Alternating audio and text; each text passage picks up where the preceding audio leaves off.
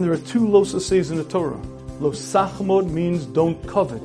Lo sisaved, don't desire, means don't desire. Don't desire your neighbor's donkey, his cow, don't desire his house, his car, anything that another person has. There's a full lav in the Torah not to desire. Now, the Ibn Ezra asks the obvious question. You could tell me not to do. You could tell me not to say. How can you tell me not to desire? And the Ibn Ezra says, only a fool asks such a question.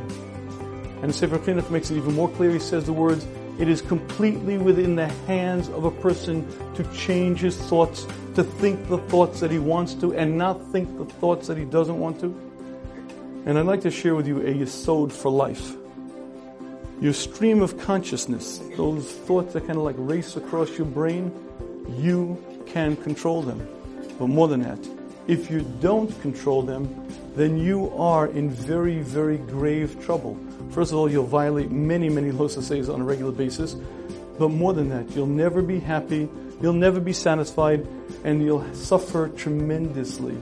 The Ibn Ezra's point, he says, is if you look at most of the mitzvahs of the Torah, they're to be miyasher the heart of man. To make a person think differently, feel differently, those are most of the mitzvahs. And if you don't take control of that stream of consciousness, you'll never reach that. More than that, you're going to suffer tremendously.